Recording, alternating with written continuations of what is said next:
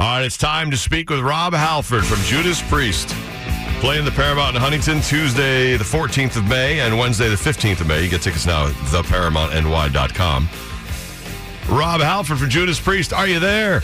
Roger, JP. How you doing, Rob? Good to talk to you. It is the metal god. What's up, guys? It is the metal god. And I got to be honest, you know, you're coming back and you're doing the Paramount again, which is, I don't know, do you remember doing it a couple of years ago?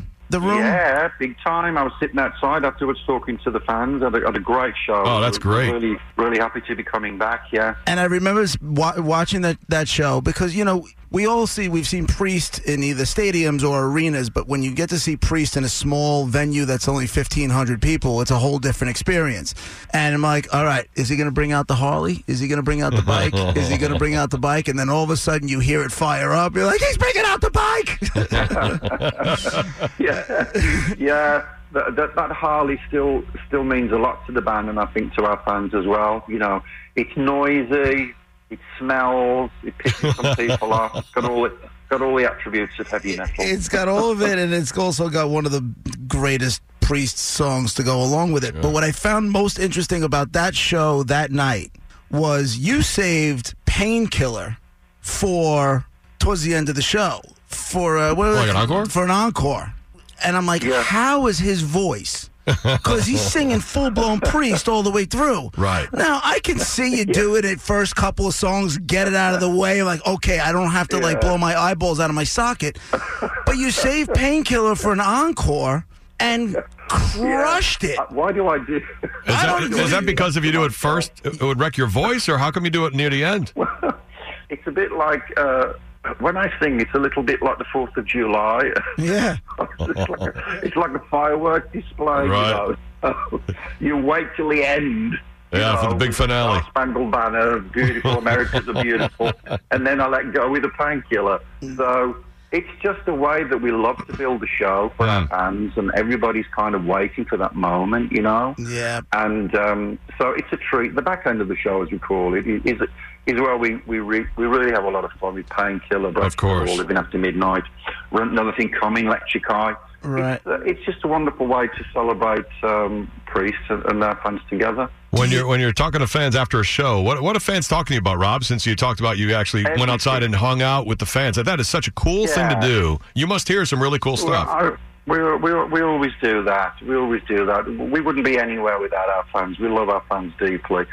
And I'll be doing it again. We got 2 shows at the Paramount, and I'll be hanging outside, just sitting there talking, taking pictures.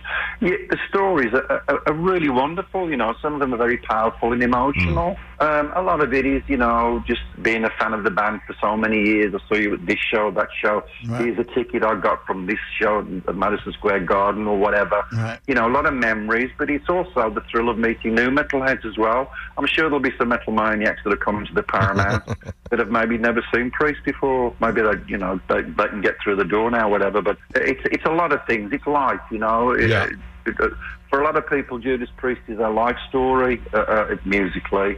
So, and it's a great way to stay who you are. And you know, we've always kept it real in Priest. You know, I was going to say there's no prima donnas apart from me. Right. But, you know, there's just that wonderful love that we have between ourselves and our fans, and we like to share it. And that's awesome. Cool to have those 2 shows because, you know, just chill and do whatever. Right. You brought up the Little Metal Maniacs. You guys are closing in. I don't know if you like to talk about it, but you're closing in on 50 years. That's absurd. You got to be on your 3rd generation of fans in there. You got to see the little guys in there, you know? Oh man, it's amazing, isn't it? Wow.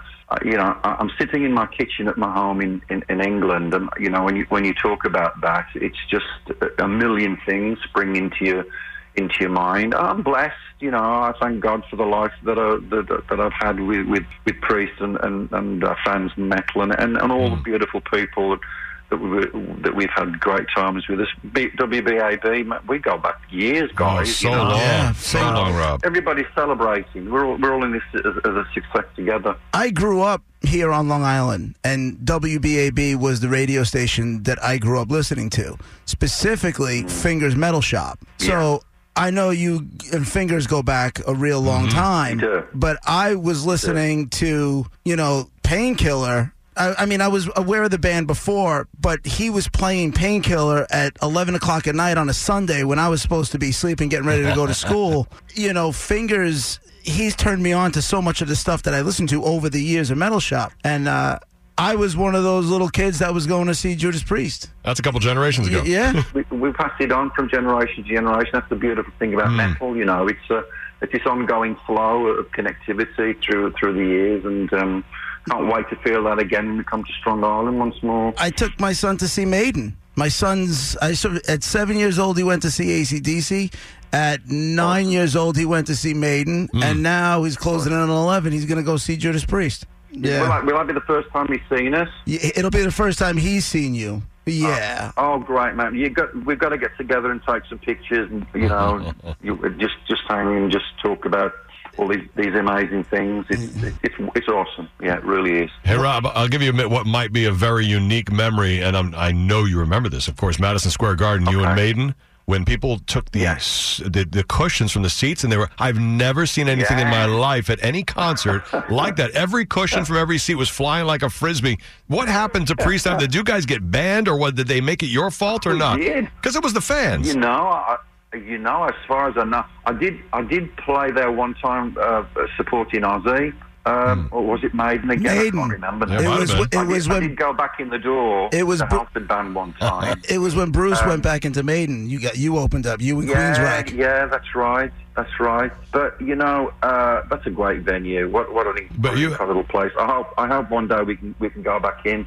It's hallowed ground, isn't it? For sure is. Reasons. But have you seen that famous picture of us on the stage? And all the cushions. The whole stage is covered in cushions. Yes. It's like one big gigantic heavy metal trampoline, But that was a night of sheer metal mania. It was nuts. The fans were just so wired and lit and just going nuts. Yeah. It started with one person, then another, and another, and the whole place. Although, just to quickly wind this tale up, you may not have heard of this. That some years later, Glenn and Ken at the time went to see Vitas Gerulaitis play, the tennis player, at the Garden. Yeah. And they went in there with their hoodies like hiding, and one of the officials came up and they said, "Oh, we're going to be thrown out." No. The official said, "Hey guys," the official said, "Hey guys, I just want to thank you for that incident because the place was so trashed. We finally got some brand new seating put in Madison Square Garden that we've been desperately searching thanks to Priest. So we caused like $250,000 worth of damage, but some good came out of it." That's a silver lining. I know the Ozzy dates. You guys were supposed to go be in Europe and do dates with Ozzy, and he got sick. Those dates just got canceled, right? Yeah. God, we're so relieved that Ozzy's recovering. Yeah. Because pneumonia at any time in your life is a terrible thing to deal with. Ozzy is indestructible, God bless him. We love him to death. We're from the same neighbourhood. And we know he's slowly recuperating. It's the best thing for him to do. He needs at least another 6 weeks to get fully strong and healthy.